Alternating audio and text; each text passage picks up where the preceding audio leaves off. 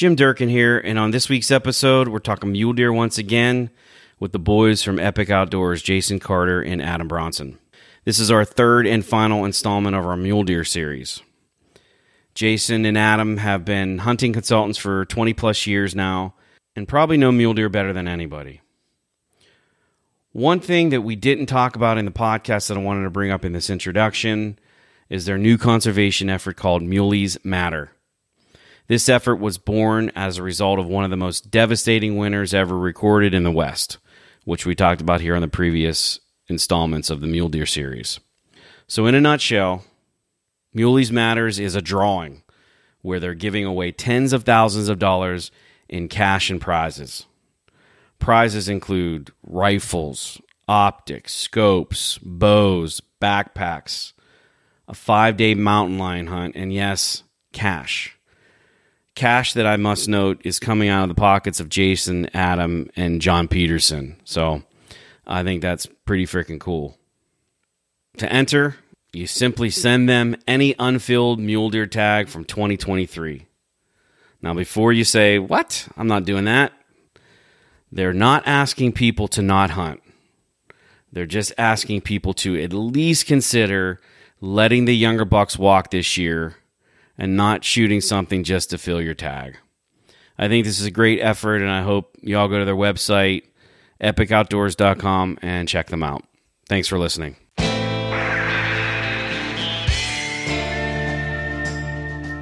This is the Hunt Quietly podcast. I'm Matt Ranella.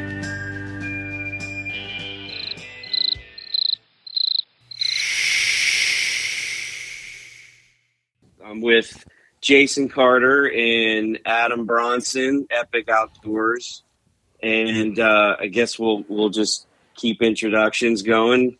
You guys are well known in the mule deer atmosphere. Jason, you're, if I'm not mistaken, the most accomplished mule deer hunter in North America. All right, I mean, well. I tried my best to kill them all, but you know. But you're killing deer on DIY public land hunts, you know what I mean? So yeah. I know you're humble, and I don't mean to embarrass you, but it is. Adam and I have been in business, together and worked together for the better part of 15 plus years, and we've both killed a number of really good deer, and part of that, as we know, deer cycle a bit, and we've made a point of taking advantage of all the point systems in all the West and really working hard at finding the best units and the average units and maybe even up and coming units and whatnot. And we're not scared to eat tags, and we're not scared to try new things. And you could say I've killed more than my fair share, but I would say I've ate more than my fair share of tags too. Like I eat a lot of tags and didn't kill him. Haven't killed a mule deer in the last 2 or 3 years because a lot of it I'm very picky. But when hunting was good, we were out hunting, and when hunting's bad, we're eating. We're tags. Still hunting, but we eat tags. Yeah, exactly right. And the drought's played a large part of that in some of our states that we spend time in: Utah, Southern Nevada, even other places too. That we have drawn tags. Northern Arizona and places like that, but yeah, you're right. Jim. Jason. He's made that his mission, and he's accomplished a lot in the mule deer world. But it's not without a lot of effort and sacrifice, time, and all that. But it's like the old saying: the harder I work, the luckier I get, and I know that applies to you guys. Yeah, there's no doubt. And I'm still married. Adam is too. Don't quite know how, but we're both of us 26 years and counting. Yeah, that's right. That's right. And Adam, prior to becoming the consultant in the consulting world, you were a wildlife biologist, right? Yeah, that's my, profession by trade. I have a bachelor's and a master's degree in wildlife biology, and worked for Utah for about 5 years as a big game biologist. Oversaw deer units, but elk, antelope, sheep, a lot of different big game species. Just a game biologist. But prior to jumping in business with Jason and, leaving the government role that I played, and I had a great job, learned a lot both on the job and prior to that in my training. But yeah, then in the private world, it's allowed us to do different things. And of course, now Epic Outdoors and as a hunting guide, both of us have taken pretty good chunks of our hunting life in the guiding realm too, which is both of us has slowed down, almost non-existent in the deer guiding. It just takes too much dang time. Yeah. If you want to hunt big deer for yourself, it's hard to hunt big deer for yourself consistently in multiple places and guide big deer. It's just almost impossible to do it really effectively. So Jason stopped a lot earlier than I did, and I pretty much now just guide sheep hunters. But yeah, that is my background. But yeah, it feels like just when it comes to mule deer, you want more of what you can't have, and what I mean by that is, man, they're not easy, and they're so hard to bag and find and put on the ground and bring home. You just want them worse when it's harder. That's as simple as it gets. Let's talk about mule deer across the West, and it could be. I'm sure we can get in the weeds, but. For a lot of years, you heard the doom and gloom about mule deer populations and they're declining and the whole nine. Where are we at as a whole with mule deer and what you guys are seeing from the states that you guys have boots on the ground in and you're doing the research on? Things are, generally speaking, and Adam and I discuss this. This is literally every day. This morning for maybe an hour and a half. Of course, we're in at 6 a.m. and sometimes it just takes us a minute to get cranking them before we get cranking on the phones and waking people up and taking care of business. But overall, mule deer are struggling, and we've seen a lot of things. You'll have ups and downs, and maybe even call them cycles. In localized areas, you could say, Nevada as a whole didn't do that well one particular year, when in 2016 it was unbelievable, off the charts. And there might be reasons for that, such as timely moisture. Generally speaking, the last 10 years they've been in a major drought. We have been here in Utah, Arizona, New Mexico. You could kind of lump that all in, but within the drought period, then there's a little bit of timely moisture that can occur during a critical antler growing season, call it, and you'll see a slight bump in quality or a major bump in quality, even though we're still in a drought as a whole. And so we watch that, and you'll see slight upticks and downticks, but generally speaking, deer are struggling. With this long-term drought we've had, and Adam, you can chime in here too, but we've seen it where the long-term droughts have affected populations as a whole. Predation, can obviously, and Adam can attest to this, take a major role in, when there's a drought, you have a lot of less little ground squirrels, and a lot of other little critters struggle as well. Rabbit populations, who knows what. Yeah. And you just get it takes a different. It's just challenging on deer as a whole when you got predators that still want to eat, just like we want to hunt, and so anyway, you've got that, let alone the antler growth itself. Your populations are dwindling, and then you've got state departments that are trying to manage, and you got frustrated hunters, and state departments are trying to manage for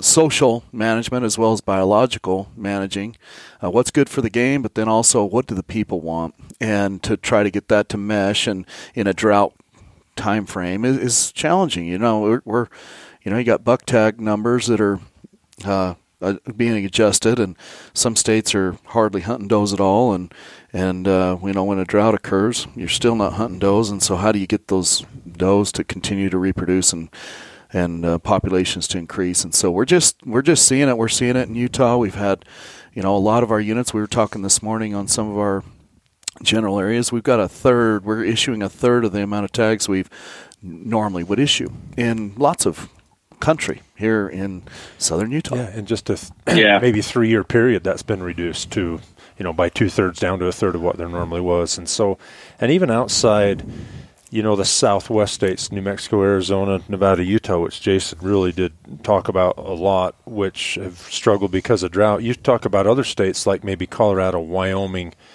Idaho, Montana, or some of those states that, even though isolated summers can be very dry and hard on deer, they aren't normally susceptible to prolonged periods of drought. They're susceptible to it, but they don't have them as much. They have a lot more big, continuous summer range that usually has some okay habitat.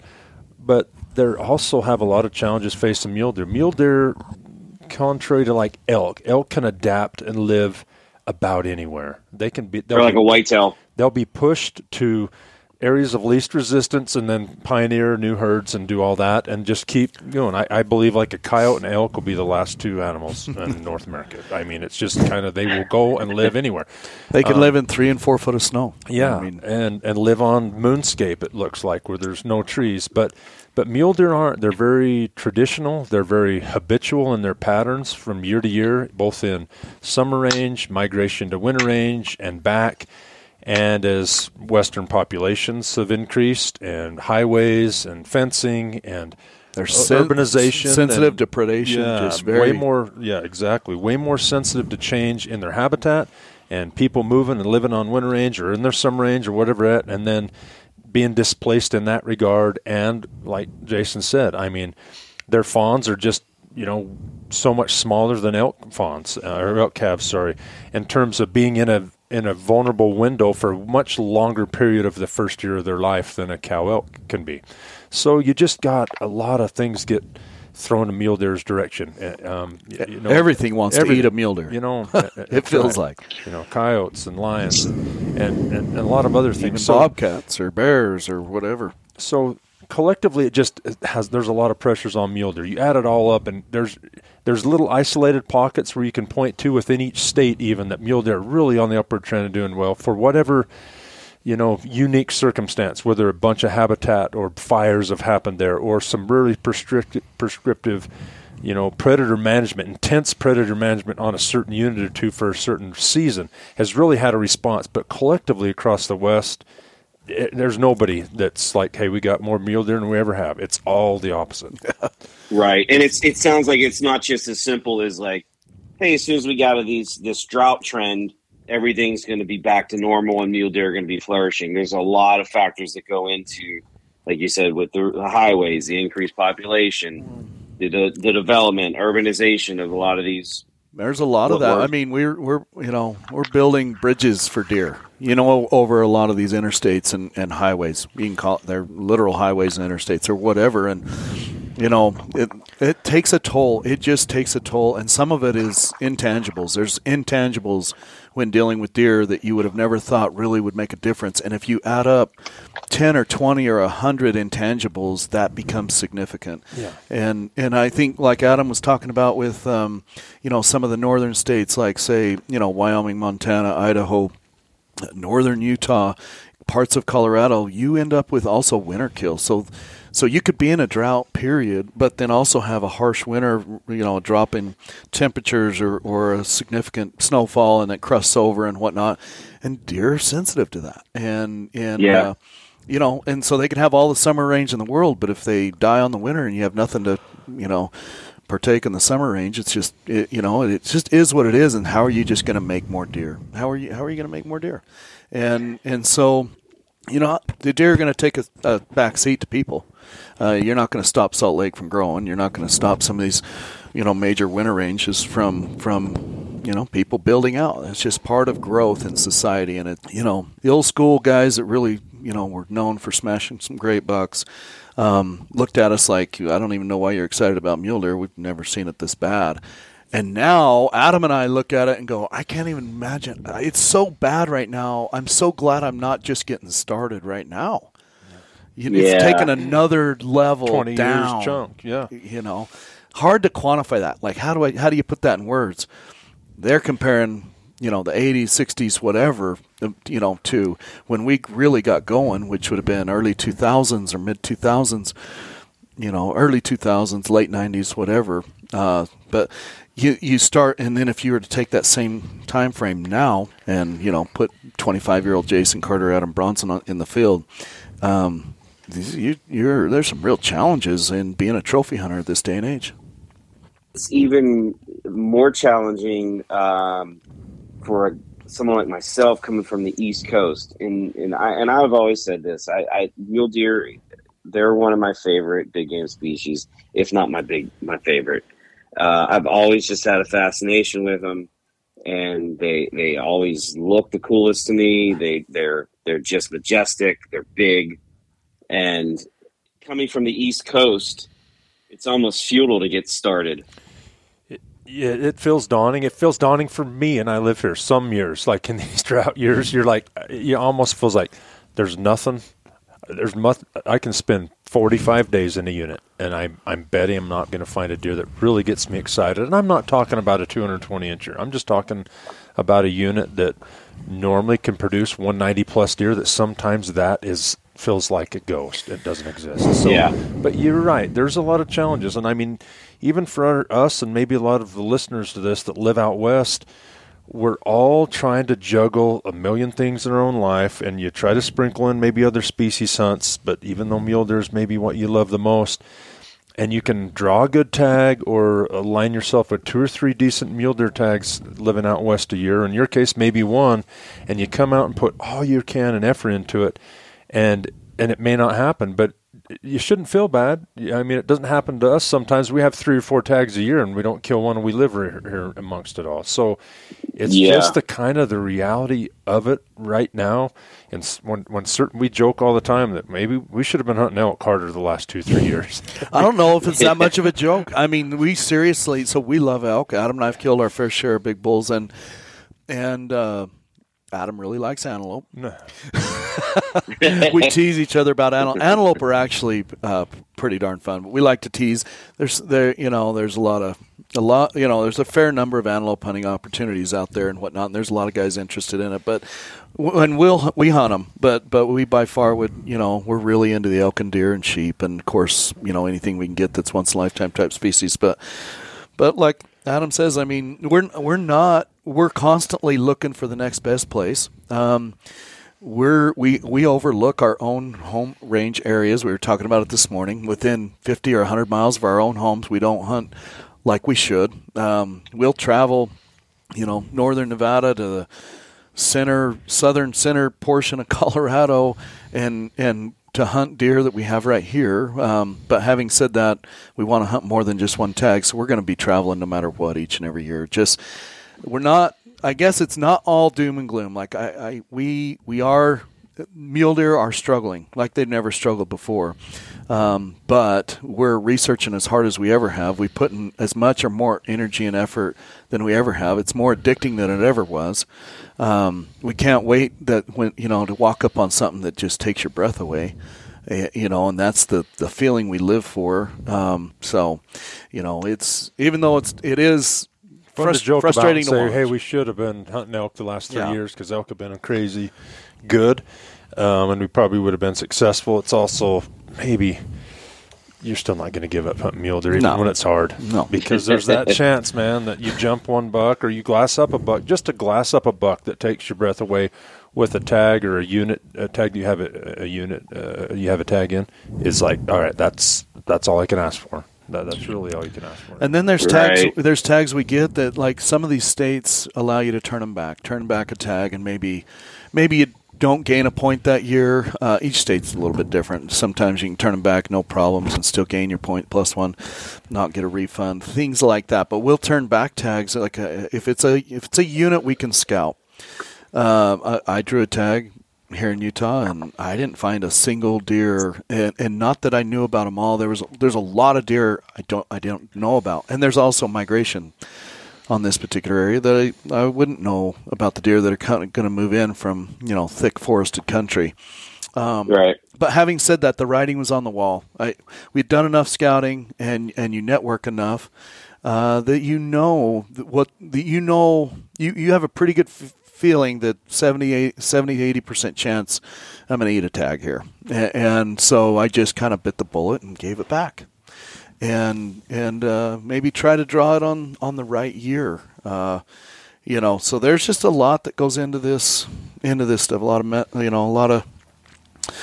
a lot of time, energy, sweat, blood, tears, little right. So before we get away from like the management side of things, from the state management level, what states do you think are getting it right and why, and what states maybe are getting their management wrong and why?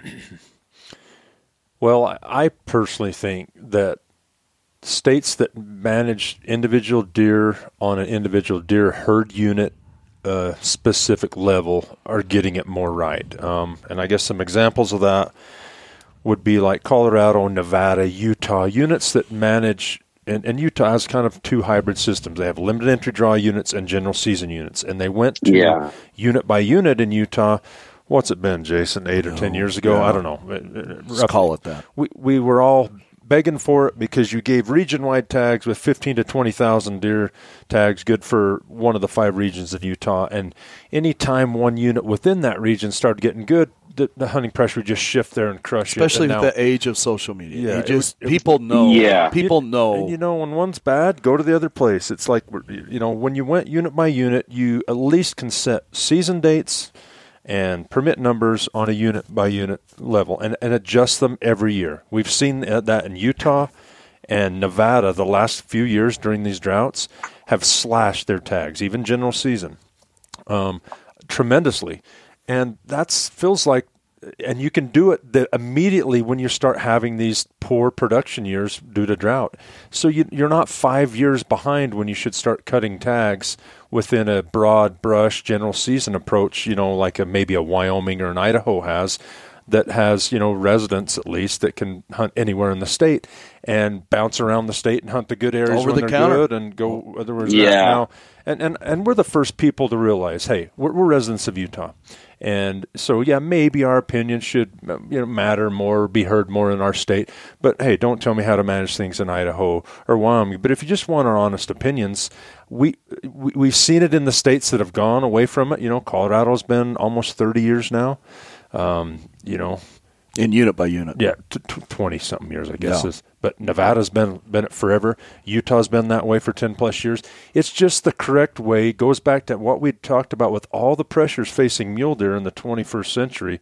You have to be able to react every year to responses in wildfire, in low fawn production, winter kill, and cut tags on a herd basis year to year, or you're not going to ever be able to consistently manage that deer population. So, that may point out some of the states that I think are more vulnerable, like a Wyoming, like an Idaho, to reacting. Montana to reacting to those subtle changes when you have so many tags, at least for the residents, that are just given unlimited, and you've got growing populations in those states, especially like Idaho, that's just bursting, and they draw the general tags for non-residents, but residents can still get them. And I realize that's taken away like somebody's firstborn child. It's never been or worse that way, or worse. Exactly. They don't want to see change. I don't like seeing change. Nobody really likes it, but it just at some point there has to be enough realization that if you're going to complain and want something better,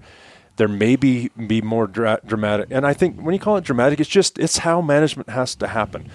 Those management strategies have been in place for decades, and the mule deer have changed dramatically in 50 years. So then when Adam's talking about, Utah changing to unit by unit, he's talking more or less along our general status. We've always had the Ponsagon or San Juan or things like that. So, that's where we've seen a lot of our change, which is the bulk of the tags are issued under what we call our general premise. And so, like Adam's saying, with this day and age, when something happens, we all expect a knee-jerk reaction in management. If we have something happen in 6 months, we're expecting, as the public, we're expecting the game managing agency to react now. Nobody wants to wait, right? Everybody wants to is quick to judge a game managing agency and saying that Utah Game and Fish suck and they're ruining the hunting and they don't react fast enough. And these agencies are listening. We've seen it in Nevada. They're listening. They are reacting. And at times they'll do a survey and say, well, I just think it was a bad survey. It was bad lighting. The flights weren't good. The weather wasn't good. And so there is a little bit of that. But generally speaking, the hunters in the field, I mean, they're are expecting game agencies to to know what happened, to do your harvest surveys, make sure, and those cost money to do, but you need to know what the harvest surveys say. You need to know if people had a good, favorable experience or not. And we all expect, this day and age, we all expect to have a world-class hunt, or we're disgusted, or we're frustrated. And so it's hard to manage. Game agencies are managing socially, are people happy? Or what's the best thing for deer? The best thing is that people get a tag once every 20 years, and we go to no tags. The best thing for trophy hunting is to have no tags. We want deer to be, 5 to 8 to 9 years old. And a good chunk of them, so people are happy. They see lots of big deer. But if you never draw a tag, does that mean you're happy? And so there's this challenge of what is a good, healthy age structure in a population, and when are my people happy within a state? When are people going to be happy with Wyoming and how things are going, or Idaho, or Utah, or Nevada, or whatever? And so a lot of these states, when you have a major drought or when you have a major winter kill or whatever, what can a state really do to combat that? I mean, can you really make the knee-jerk 6-month reaction in management practice to maintain the level of quality you've always seen for the last 20 years? No, you can't. You're going to have dips. You're going to have some major dips. And so I think the agencies are doing better. But like Adam said, general tags over the counter with all of the technologies we have in the world, all the technologies, all the know-how, all the social media, all the Onyx, all the base maps, everything that we have as tools as a hunter.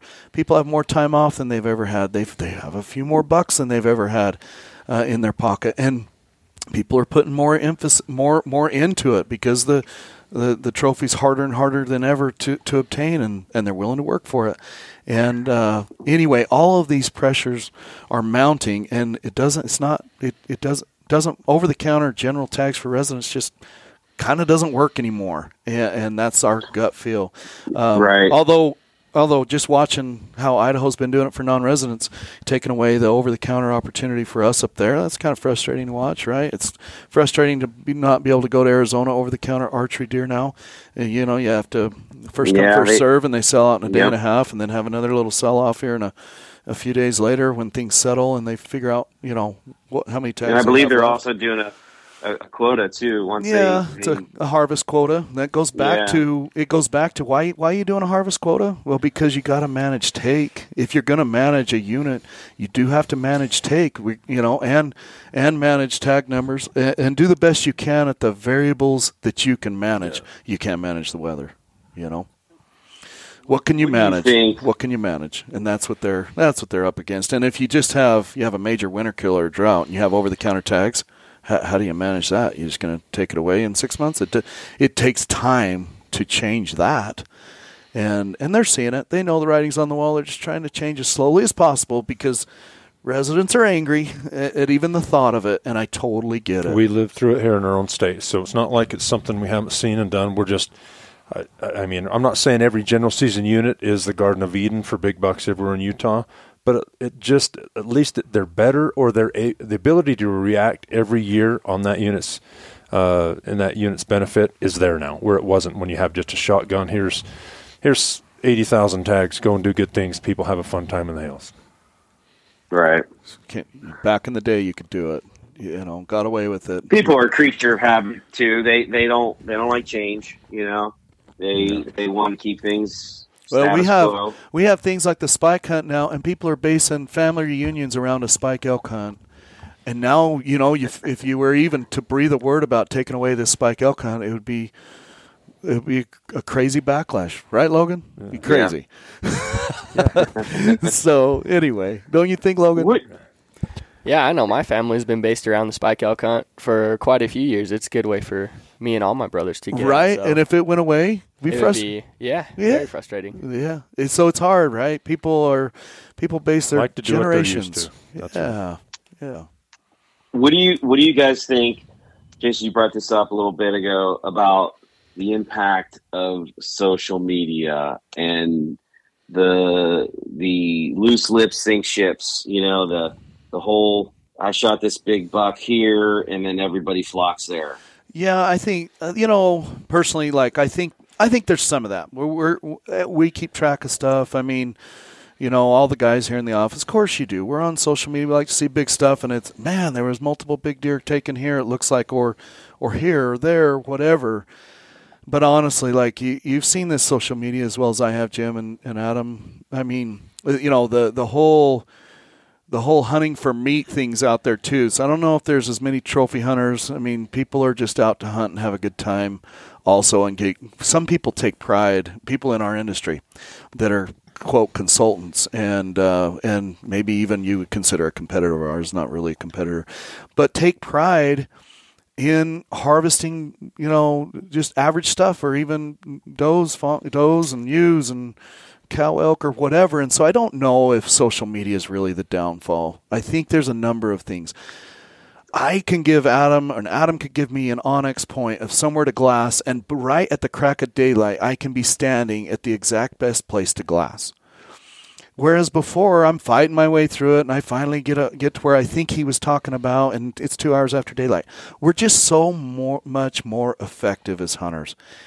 Part of it is onyx. Part of it is social media. Part of it is 1,000-yard rifles. Part of it is optics. I mean, just guns, bows, everything. Collectively, it's all there. I mean, we can point to definite examples within social media that people seem to be, at least on the outward appearance, doing it for the beat in the chest principle. But, I mean, if anybody knows and really cares about their hunting spot, I don't see a lot of it getting blown out of the water on their social media because they want to keep that secret. But just the principle of, I killed a big deer, it's out there a lot. And at times when you go through the fall, especially we're in one of those grinding periods, and if you get caught up looking at social media, it feels like you're the only guy that didn't get one. Yeah, the whole world's killing big stuff right now, and I hate terrible. Hate that. But you got to realize it's just like, any other thing, the ladies talk about it in the fashion world, that everybody's, at their best with their makeup on and all their clothes dudded up to the nines. They got the app to adjust all the features. Filters and all that, and, don't get caught up in that. Everybody's still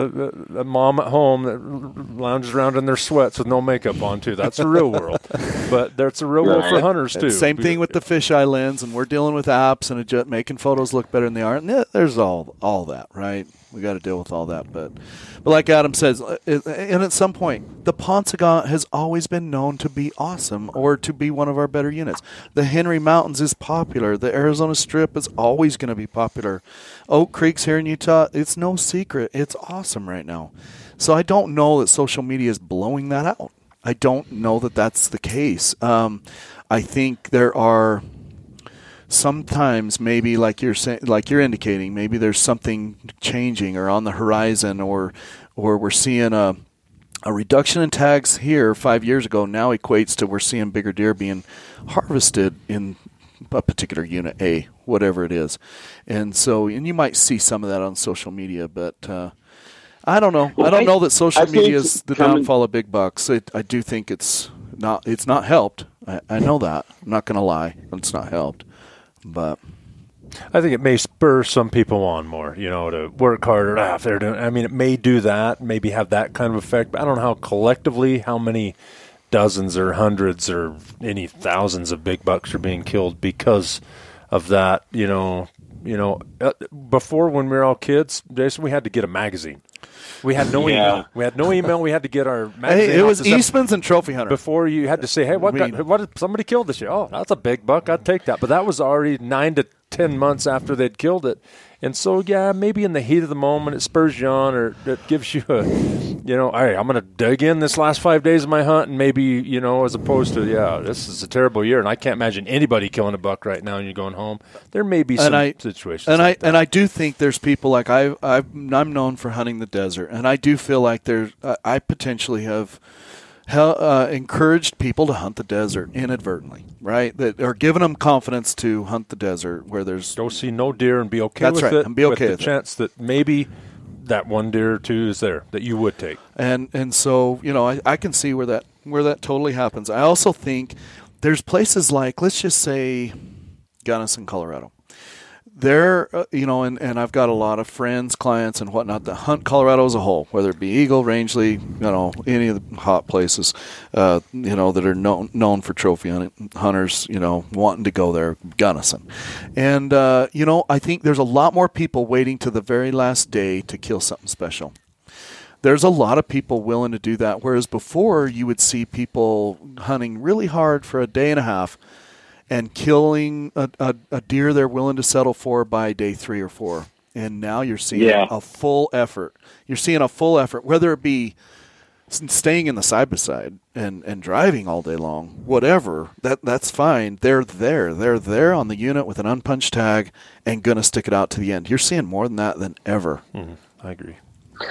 Well, I was going to say we live in the era of information, and living on the East Coast and traveling like I do to the West, to Alaska, there's no shortage of information. I think people feel a lot more confident, a lot more comfortable traveling from the East to the West. Like, for example, I hunted public land in Colorado, and I knew the unit inside and out from Google Earth, from Onyx, from Google Earth Street View. And, so I was just very, very comfortable before I even went there. The intimidation factor without having stepped foot in the unit was reduced.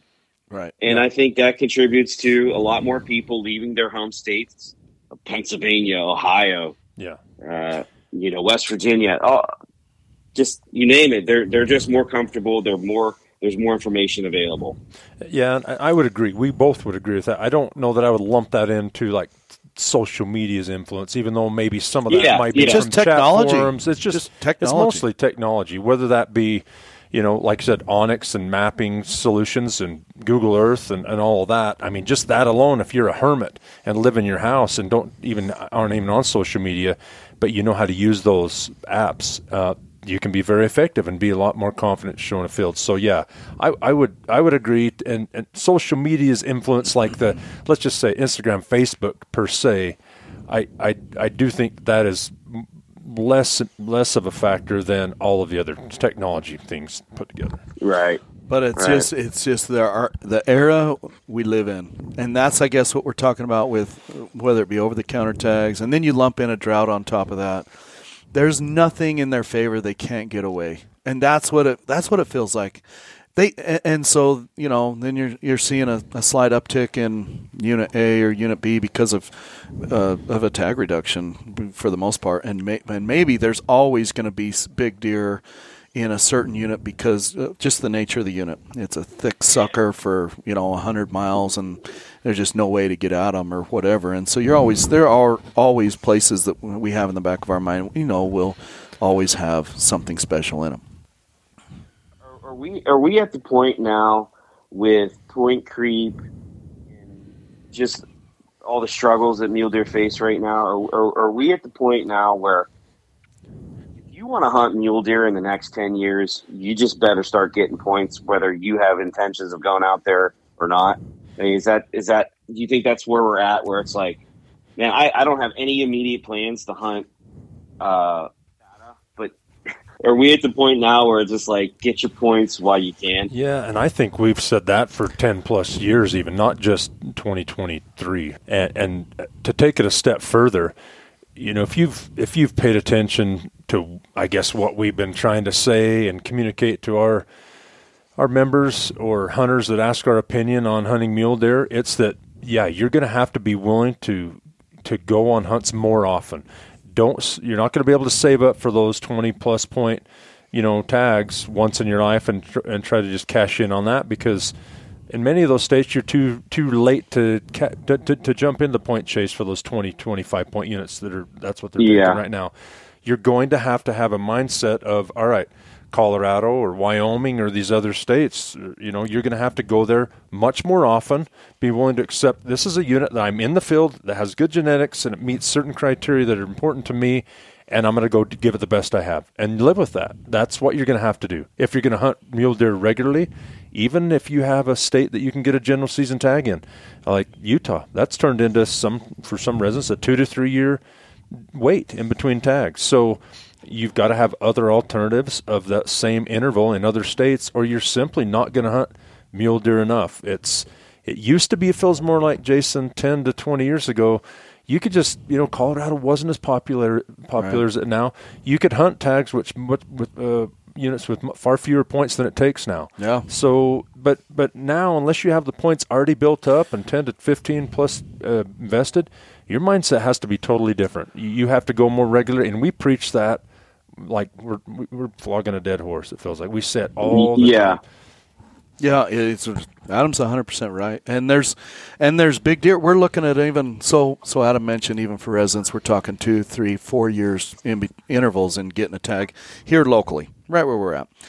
But these units right here are as good as many units that we're traveling, and that's what I was saying in the center southern part of Colorado or wherever, northern Nevada. I went this year. I mean, we have as good a hunting right here, and I can do it every 2 to 3 years or whatever, 4 years, and so we just don't value it like we should. And I think there's units in Colorado, and I'm not really going to go through the unit numbers per se, but I had a guy this morning, and he says, hey, I've got one preference point in Colorado, and he said, I've normally hunted unit X, and I kind of veered away from unit X because it hasn't been that good compared to what it once was, but I'm thinking about going back. Would you go back? And I'm like, you should absolutely go back. And I don't know why necessarily. There has been a slight tag reduction there. There was also rain. There wasn't a week this summer that didn't have rain in this particular area. That could have attributed to it. But I'm just saying those unit X has always taken 0 to 1 point. Always. There's not even a point creep there. And so the genetics there, the potential there, it's super thick in a lot of it. There's some escapement, I guess, is my point. It's big country. It's several units combined, and it's just huge. You can't even cover it all. So I do think there's things out there. I think it's imperative you get points. I think you should, Jim, you should absolutely get points in Nevada. It's inexpensive, and why not? And you get to apply for sheep and other things too and get a point for all of them. Like, why wouldn't you do that? Knowing down the road 10 years from now, you'd be glad you had 10 points. And 10 points would actually get you an archery tag in the northern part of the state or whatever. Maybe not the best unit in the state, but you'd have a dang great hunt. And so, that's what our job is. It's what Adam and I are doing nonstop is there's short-term, mid-term, and long-term plans. The short-term plan is what can I do every year? Midterm, what can I do every 5 years or whatever? Long term is 10 plus years, maybe even 20 years. And maybe I'm saving my Arizona points to do something special someday. All the while, I'm going to Colorado every year, every other year. And then I'm doing Utah general point plus a limited entry deer point. And maybe I do get lucky and draw the Ponsagon or Oak Creeks or Henry Mountains. But in the meantime, I might go on one of their general areas, and then in the middle of it all, I'm doing Colorado, and then I'm getting some points in Wyoming, and maybe I'll do a Region G or H someday. And I think it's a little bit of everything, and that's what we do. If we just stuck to Utah, we wouldn't have killed as much as we've killed, and the experiences and everything. You've got to be able to be willing to travel, and state boundaries aren't what they once were. The state boundaries might as well be a county line or what. It's an arbitrary boundary. People are willing to travel and do whatever it takes. You're coming from clear back east, and whether it be Colorado or Wyoming or Utah, it's kind of a dang long ways no matter which state you choose. You know what I mean? Yeah, and there's a lot to be said about hunting more often and taking the opportunities when you get them. And the perfect example is, I waited 11 years and cashed in points for a unit in Colorado, and I ate a tag. I could have shot, a few smaller 140 class mule deer, but I wasn't out there for that. And a guy that I know, his brother goes out there to a 0 point unit, and crushes a giant. It's you just got to get out there and hunt, whether it's 10 points or 0 points. Colorado's a classic example of that, and that's my wife had over 20 points, and we have as much intel coming in here as anywhere, and we go, and she ends up eating a tag, and that was fine. She wanted something that I would want. Like, she's like, if I'm going to kill something, I want to be something special for you and me. And she takes pride in all of this just because she's done it with me, and basically we've grown up together, so to speak. And so anyway, it's one of those things where, you know, she could have hunted 15 times in that amount of time. You know, and many more experiences. You know what I mean? And we have so many people that have 20 plus points, 18 plus points, 16 plus points. And once they get you to 16, or you end up with 16, A, how did I get here? Can't believe I haven't hunted 3 or 4 times by now. And then B, what am I going to do? And I want to make sure I maximize these 16. And so then you apply for something you almost can't draw, and you end up not drawing because there's a little bit of point creep. And then you end up with 17. And then you do the same thing the next year. Now you're at 20, 22, 24. And then you go, and it's an off year. You might not even see a 180. And you know what I mean? And so just a classic example right there. It plays with you when you wait so long because you have these crazy expectations, and you're like, you know, this is my one and only chance. I'm never going to, you know, wait 15 more years to shoot one. But that's just, it realistically isn't the case. You know, and looking at some of these overall draw statistics, like specifically for Colorado, like I have them in front of me. Like in 2015, the overall draw success rate was 32%. And I know this fluctuates based on tags, based on applicants, et cetera, et cetera. But, you know, in 2022, it dropped down to 22%. So, you know, you can infer that it's harder to draw more tags as time goes on, as more people put in, as point creep keeps happening, etc. So, you know, I think we hear, Adam and I, and Adam, you can attest to this too, but I mean, we are constantly challenged with guessing what it's going to take to draw tags. People are wanting to know, like, can you kind of telling the future, right? This is normally a 50-50 with 1 point. But what do you think? And maybe there's a date fluctuation. Maybe it's resets a week and everybody's excited about a week later date or whatever. Be a little bit better chance for tough weather, bring them down on the winter range, and they might even start rutting or whatever. And so you're going to see an influx of applicants. It's just an example. And now it's going to take 2-3 points. And we're constantly telling guys, you know, Viz says it took 1 point last year. What did you have last year? Well, I have 1 right now. And it was a 50-50 with 1. I'm going to have a 50-50 shot. No, you had 0 last year, and it was a 50-50 shot with 1. You had 0 last year. What were you? Yeah. What tier were you in last year? So you're constantly trying to guess, A, how many points did you really have when the drawing odds mattered, when those drawing odds were built?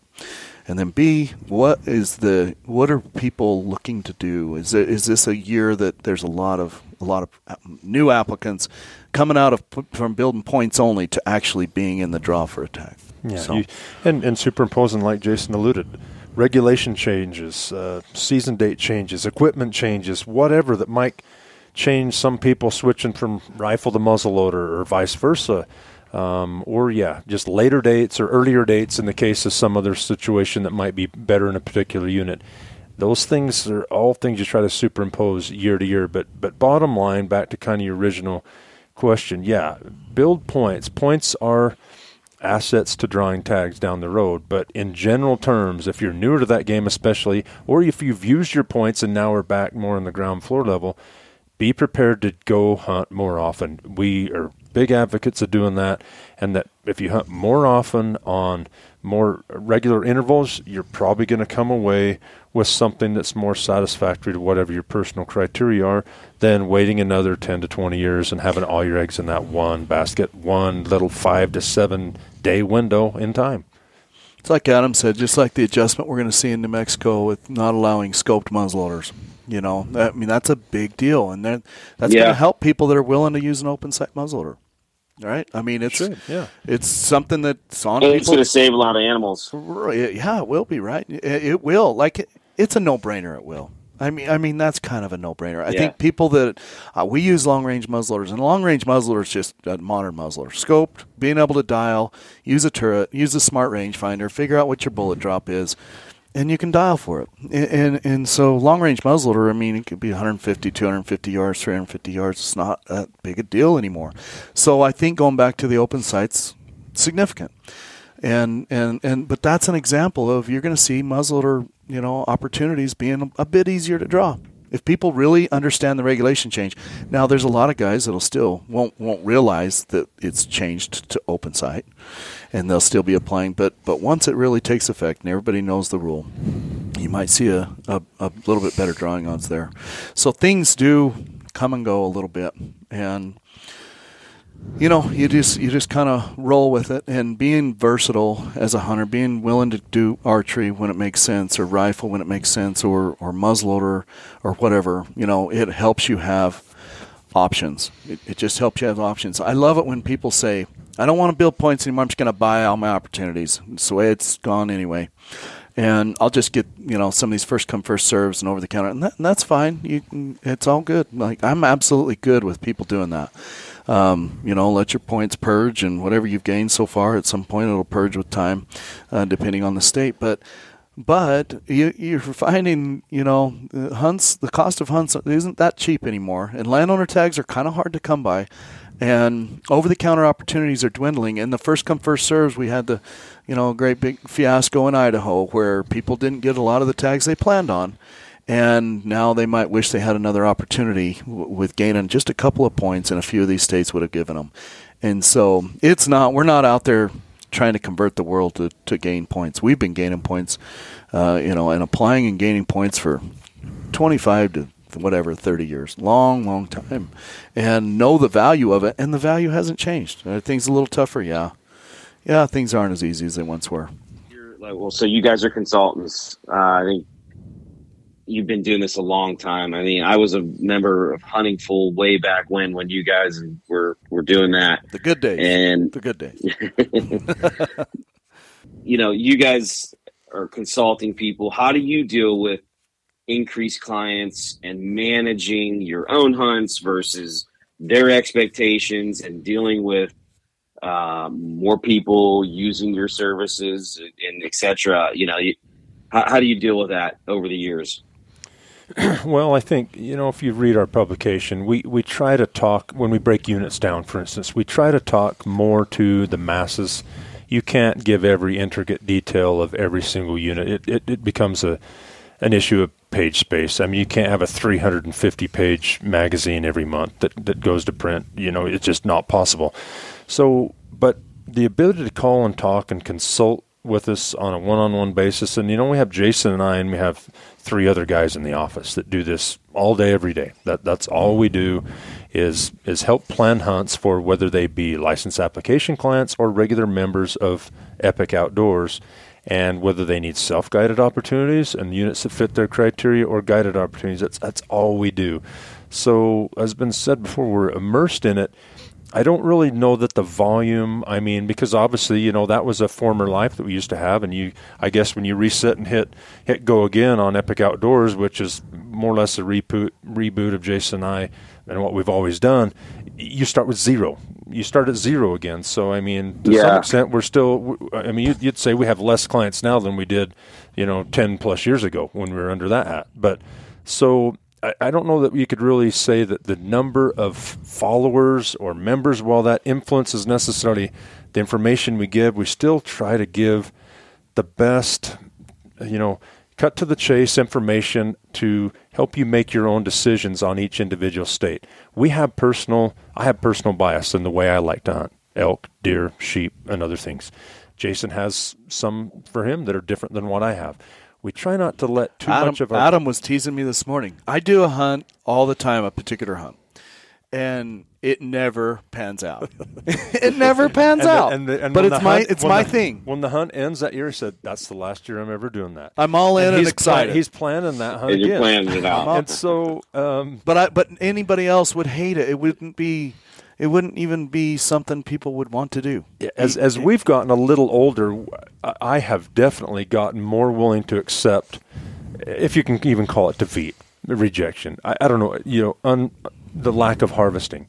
and I'm not talking, most of us, Jason and I, burned, most states we have burned our top tier points of almost everything. There's a few exceptions. Jason reminds me of my maximum points for moose in Montana, which I have no idea why I have, but I have them, But on other deer and elk, we're going to kill a big bull someday. I don't know. In a swamp, some swamp. But we try to, our personal stuff has evolved, and we try to encourage people, to make that plan for them specifically in their phase of life that they are. Because when we were in their 20s or early 30s, it was different than it is now. As our maybe we have more longevity in our current job, and we have more experience and maybe a little bit more time to now leave than you do when you're in your 20s and 30s. That's natural for everybody. Don't let that bother you. Do what you can when you can do it. But I guess to answer your questions on how do we manage expectations or the information we give to the volume of clients we give, I don't think that's really necessarily changed, I guess, Jason. No. We just try to be as accurate and up to date on our current we don't even mentality. The question you're asking is doesn't even cross our mind. So we write the magazine, we are transparent. Now, am I going to tell you every little thing that I'm wanting to do personally? Well, no. Of course not. I'm not, right? But I'm also not I'm not hiding it. I'm doing stuff that we talk about in the publication. And most people that listen to our podcast, of course, Jim, we have an Epic Outdoors podcast. So anyway, but having said that, most people that listen know what our plans are because we tell people, Adam has his preferences. We all here in the office are talking about our general units here in Utah. Okay, for example, this morning, all of us and each one of us have a different plan. We all have a different plan, and they're big units. We could all go to the same unit and be just fine, and we could help each other out and never get in each other's way. But we all have different preferences. People know some units better than others. Some habitat types I don't like. I will never hunt the unit closest to my house. I just don't like it. But we have other guys in the office that are following giant deer in that same unit, and I'm good with that. And if they called me to come help them glass off the hill, I am absolutely going to be there. But doesn't interest me. And that's the way our whole membership is. That's the way talking about all these states are. You know what I mean? I think you just, you answered it because you guys are covering everything, and you're not specific on one area. And so because you cover the entire West, you're giving information about each state and trends, and you're writing about it. So you're not focusing on one area that would impact it. Because I guess what I was thinking was if the world found out Jason Carter hunted unit X in Colorado, there'd probably be an influx of your and what's funny about that, Jim? What's funny is it happens. One of us will hunt one unit, and for whatever reason, whoever we tell, whatever, the next year we'll go and we'll run into somebody else that says, "Oh yeah, I thought you'd be here because Devin hunted here last year, or Jason hunted here last year." So it still happens. But we take pride. Adam and I have hunted so many different units in Colorado. It's funny you bring that up. I'll kill a big deer in 35, 36. I can't even remember the last time I've been back there. You know what I mean? I killed a big deer in Unit 22. I'll go back, occasionally my dog, like Ashley, she'll hunt a second season once in a while, or another kid or whatever. But then I've hunted 10 and 61 and 50, Unit 54 and 68 and 79. And I mean, pick one. We probably have some kind of experience in there with our family members or consultants here in the office. And next year, I'm going to do something totally different, just like the year after and the year after. Yeah, you know what I mean? It's just. Yep. I mean, Adam's been in 66 or whatever. There's so many units. Yeah. You have to, and we've evolved. Our thought we've gone back to units 10 or 12 years in intervals of 10 to 12 years, not repeatedly. Even though there were opportunities to pick up turnback tags or landowner tags and do it, there's just. Certain things feel right when they feel right, or feel riper now than they did 6 to 8 years ago for the last 6 to 8 years. And so you want to go back. And so those trends, you'll still pick up those if you read our publication and all that. And trust me, when we write that magazine at the first of the year, rarely do we have our units all picked out, because we still let the luck of the draw happen. We put in for the type of units that we want, or the window slot of units and time frame that we want to hunt, the seasons, and then react when we don't get, or we do get what we get, and then fill gaps in between after that. So But I think part of it too is we live for finding that something new. We live for that. And so we're suckers for, man, they had tag cuts from, 3 years ago and then last year and then this year and then so-and-so hunted it second season, and it seems to be like it could be, making sense to think about going to that unit and how are we going to get there. And there's strategy always with everything you're doing in life. You have strategy with the hunts you're doing, and it's based on the knowledge you have or are gaining, whether it be social media, whether it be Epic Outdoors or an online forum, Monster Muleys or Bowside or whatever, and relationships you have there. So, everybody feels like they're on to something cool and exciting. And they could tell me their plans, and they do. Adam and I have talked to probably 25 plus people today, and the guys that work for us and work here at Epic Outdoors are consulting right now. And everybody feels like they're on to that next best plan, but it's all very unique to what they want. Everything is very unique and specialized and based off the knowledge they have or are gaining, and it's all different. So we don't even think about some of the things you're thinking about, or we're not saying, like you said, you're talking about everything, so you're not going to blow anything up. We're not going to say, Pine Valley is the best general in Utah per se. Although everybody knows it's got great genetics, and at times it has produced some incredible deer. So has Zion, so has Beaver, so has Penguich, so has whatever. You could list them out. And in the Wasatch Front, you're seeing a few big deer on the late hunts and whatnot. And so, but it doesn't mean we're going to rush there. It doesn't mean it's the new best unit. There's just enough people in the field and enough tags out there that a few people get lucky. And so there's that factor as well. Does that make sense? Yeah, absolutely. Do you guys get criticism from locals about your services and you're helping all these non-residents come out west? No, the residents. See, the thing is that it's really nice when there's a finite number of tags. You got a certain amount of resident tags, you got a certain amount of non-resident tags, and so you don't have the spillover. Be like, look at all these non-residents. Okay, like the guys in Wyoming, they complain about non-residents so bad. There's a finite number of tags. There's going to be that number every year. It is what it is, right? It didn't change. Yeah. I just felt like there was so many more people here thanks to Adam. No, like they give that many tags last year. You guys are the ones that are setting the tag numbers. So we don't really get now. If we were to say everybody has local knowledge, Jim, you have local knowledge about Pennsylvania. If you were to tell 10 people about the one big deer you knew about, and then whatever, 145 inch or 150, 60 inch or whatever it is, and you sent everybody there or had people on this particular landowner's boundary, crushing his fence or whatever, or leased the property next to it and killed all the bucks that happen to be on your place, that landowner might be frustrated. I could see if people were frustrated at that, but we're not doing that here. You know what I mean? Not saying, you drew the tag right here, go right here and right here and right here. We give people good help, but we don't. It's not like I said, we've already admitted we're going to other places. We don't even put the value into our local hunts here like we should. You know what I mean? Well, that's a good point. Like you guys aren't creating tags.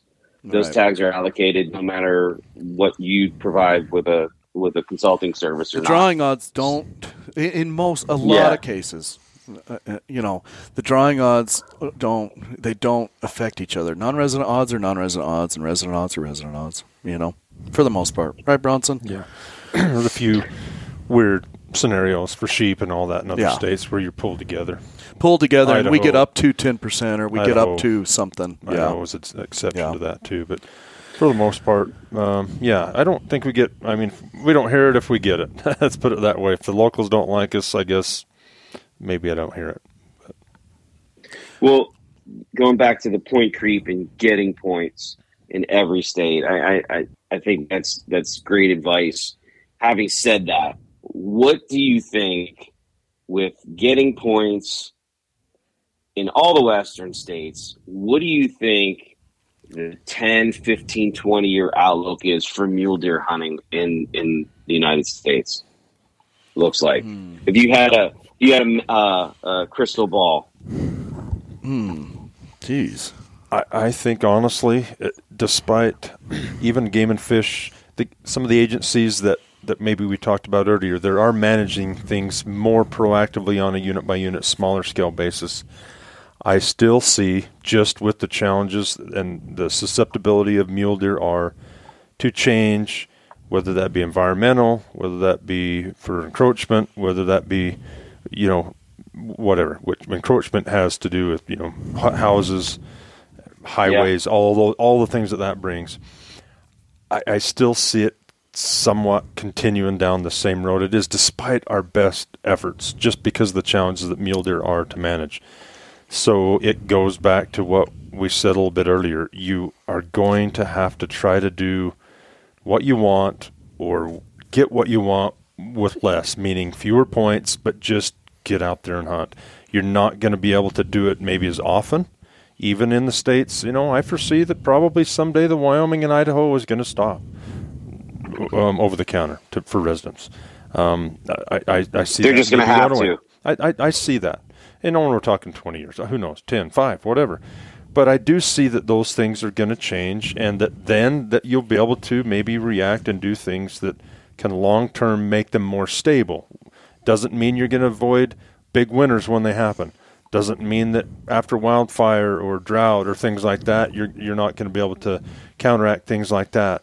But at least you can do something annually that backs off the pressure, and that's just from hunting pressure. The effective hunter is an effective hunter these days with all the tools that they have in their toolbox. I do see potentially continued limitations on technology and equipment. I do see that as we've continued to add things to the toolbox, we're already seeing it in units. We alluded to it in New Mexico. Utah, other states are looking at those technological advancements. They've already made some changes. I do see there having to be sideboards like that.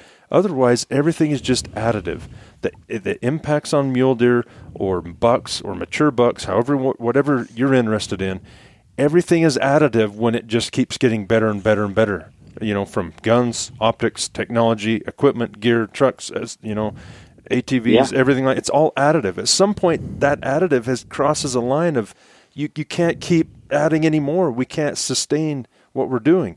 So we're just too good at hunting these days. Well, essentially, I think it's heading that way. I mean, I know there's some people that say, "Hey, I like to just hunt with family, and we just go hunt and shoot what we see." And so, but like we've alluded, because tags are harder to get or they take more points to get, when more and more, the increasing trend is when you get a tag, you put more into it, whether that's your own state or it's the neighboring state, because you don't get them as often. So you put more time, resources, efforts, gear, everything, tools in your toolbox to make it happen. I do see that probably, there may have to make some concessions in that regard, but I unfortunately I don't see the widespread, declining trends of mule deer. I don't really see it stopping. I hopefully see it slowing down in the places. It's hard. I don't see it stopping. And I think when you're in your own forest of a drought condition, whatever it is, it's hard to see out, and it's hard to see the real positive side. But I'm with Adam, and we used to be able to hunt the Arizona Strip on an over-the-counter archery. That no matter how many deer, no matter drought or no drought, no matter anything, no matter what, that will never come back. It's not going to come back. Okay, we're not going to just go over the counter on the Arizona Strip. It's gone. And I feel like that's what happens. That's why, and my heart goes out to the residents of Idaho and Wyoming. They can see this changing. They can see it, and it may be 5 to 10 years down the road before it fully implements, but they can see it, and they're grasping at it. They don't want to see change. I don't want to see change either. I don't like it, but it just happens. And when you have hunter numbers that are either stable or increasing, and drought that is constantly causing a decrease, or winter kill, cases, right? Yeah. Up there, winter kill, but drought down here, whatever. And you have to manage unit by unit. So then you do manage unit by unit when the drought subsides, and it should at some point, right? And things are good. We're still going to have unit by unit. We're still going to have the draw. It's not just going to say, oh, the drought's over and we've got so many more animals. We're just going to loosen up the restrictions and let anybody hunt. It's not going to happen. But they will give more tags. And I think that's where we're kind of, who knows what 20 years brings. You just don't know. But we've also had, and Adam touched on it, with the change in technology, people are being more receptive to understanding that there needs to be some restriction to technology. People are being a bit more receptive to that. There are people that say, and we went through this baiting issue here in Utah, and we went through, of course, we're dealing with trail cameras and seasons on trail cameras, and don't tell me what I can and can't do, and the government overreach of telling me. Yeah, Arizona too. Right, yeah. In Arizona, you can't do any cameras at all, and I don't necessarily like that. I think the season's fine, but these are personal things. I'm not living down there. I'm not going to necessarily, tell them how they should run it. If they don't want to have cameras, fine. Having said that, there's a lot of people that are starting to understand that, you know what, we probably have taken it too far. We have cellular cams. We have, the Onyx stuff that we've talked about. I mean, do you ever, Jim, you come out here in the West, do you ever feel like you're going to get lost? Do you ever feel like you have the potential to get lost anymore? I mean, nobody feels like they're going to get lost anymore. Like you know what I mean? So you're not scared resources. to travel. Yeah. You can inReach your way out of a bad circumstance in the middle of nowhere. People are more confident to go to these crazy far out places where, it just used to be the old crusty guy that did it. I was willing to do it. Paper map and a compass. Yeah. And pray. Yeah. And so, agencies are going to continue to manage, and when there's more animals on the landscape, if the drought were to let up, or say, a good long-term span of time where there wasn't winter kill in winter kill sensitive areas, then you're seeing an influx of quality and numbers and whatnot, and that's what we've seen a little bit of that in Wyoming. We've seen a positive note up there. Now, we're all cautiously optimistic this winter won't kill everything, but it seems pretty good, and so those are kind of some bright spots. And so I think overall you're going to have bright spots are going to come and go, but the over-the-counter opportunities or the tags for everyone, no matter how many people come, you can't hurt our deer. Those times are gone. Yeah. And it just kind of is what it is. We're personally glad that some states are addressing technology a bit, and a lot of people that are, I don't know if you call it anti-government, they just don't want to see the change. They're okay with the technology, and they just don't want to. They want to lump it into an overreach. But I think a lot of those guys will say, well, cow calls are a technology. I mean, if you're gonna take away a long range rifle, you should take away a cow call. Yeah. And they're just not being reasonable. They're throwing everything in there so that it muddies the water enough that no change happens. As a commission, Utah commission, board, big game board, looking at potential change, you could muddy the water pretty fast by saying rangefinders, scopes, period on rifles should be back to single shot, open sight rifle or whatever. Like, you could go so far that pretty soon they just throw their hands in the air and there's no change made. And those guys are doing that, so there is no change. And yet everybody knows that the challenges are real, and we need to be able to do what we can do to limit take to a degree. And if that's just flat out letting everybody use what they want and cutting tags, then okay, we'll slash tags, and you only draw once every 20 years, no matter where it is or what it is, but nobody wants to do that either, right? Nobody wants to do that either. So anyway, it's a challenge no matter what state you're talking about. Do you think the hunting industry from top to bottom is doing enough to curtail the struggles of mule deer, or do you think that people are aware of it? Maybe it just doesn't get as publicized enough, or should be doing more?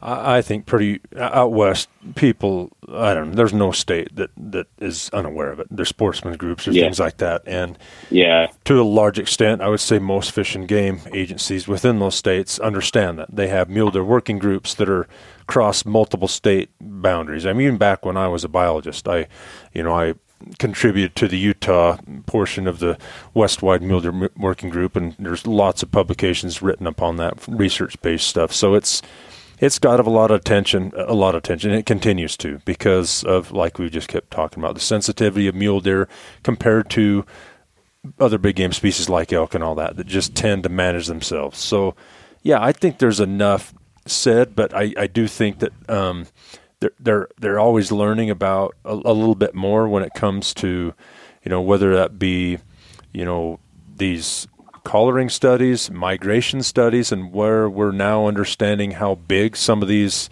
migrations have even in Utah, not just some of the ones we've all read about in Wyoming, but even in Utah, that certain arbitrary boundaries that are usually made by highways to define our units in Utah are really not really capturing what's going on within that geographical hunt, quote, unit for a deer herd.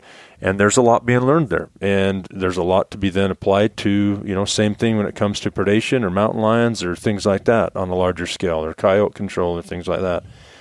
So unfortunately, I think, yes, sportsmen's groups and sportsmen in general know about it. The difficulty is getting them both to obviously agree what the main cause is, when in reality there's a lot of factors, and it's different across the state. Northern Utah is prone to winter loss. We don't hardly ever have any winter loss in extreme southern Utah. I don't know how we could do it. It's drought down here. It's drought is the number one factor. Even within a state, it changes. Up there, they have big issues with urbanization on winter range. That's where people have to build. They build in the valley floors and the benches and all that. Down here, we have that to some extent, but we don't have the population base to make that a big limiting factor. Don't have that on the Arizona Strip. You don't have that in southern Nevada. You don't have winter range being gobbled up. That's not the limiting factor. It's other things. So the challenge is having each unit get their right prescription for each unit and having enough resources to maybe make something happen for each unit. And each state has, that's exactly right. What Adam's saying is each state has their own challenges, and that's why each state manages their own their own animals, and they have a board, and they're doing the best they can in many cases. We don't necessarily agree with Colorado hunting mule deer in the rut with a rifle. If I figured somebody had it wrong, that would be it. I don't think you should just let us all. Same with Montana. Same with Montana. Yeah. I don't think you should let us all hunt pre-rut, rut, and post-rut on winter ranges with rifles and all the technology we have, and they're giving out tons of tags, and they're not necessarily managing for quality. A lot of times they're managing for CWD and trying to bring the average age down. And to combat that, and so that's their perceived problem, is that CWD is one of our big issues, and that's a whole nother topic. And that's a wormhole, for right? Sure. It is, right? And they also, a lot of times they're managing for elk, not necessarily deer. That's their bread and butter, is over-the-counter elk, and their seasons are structured so you hunt deer and elk at the same time during second and third rifles, and so.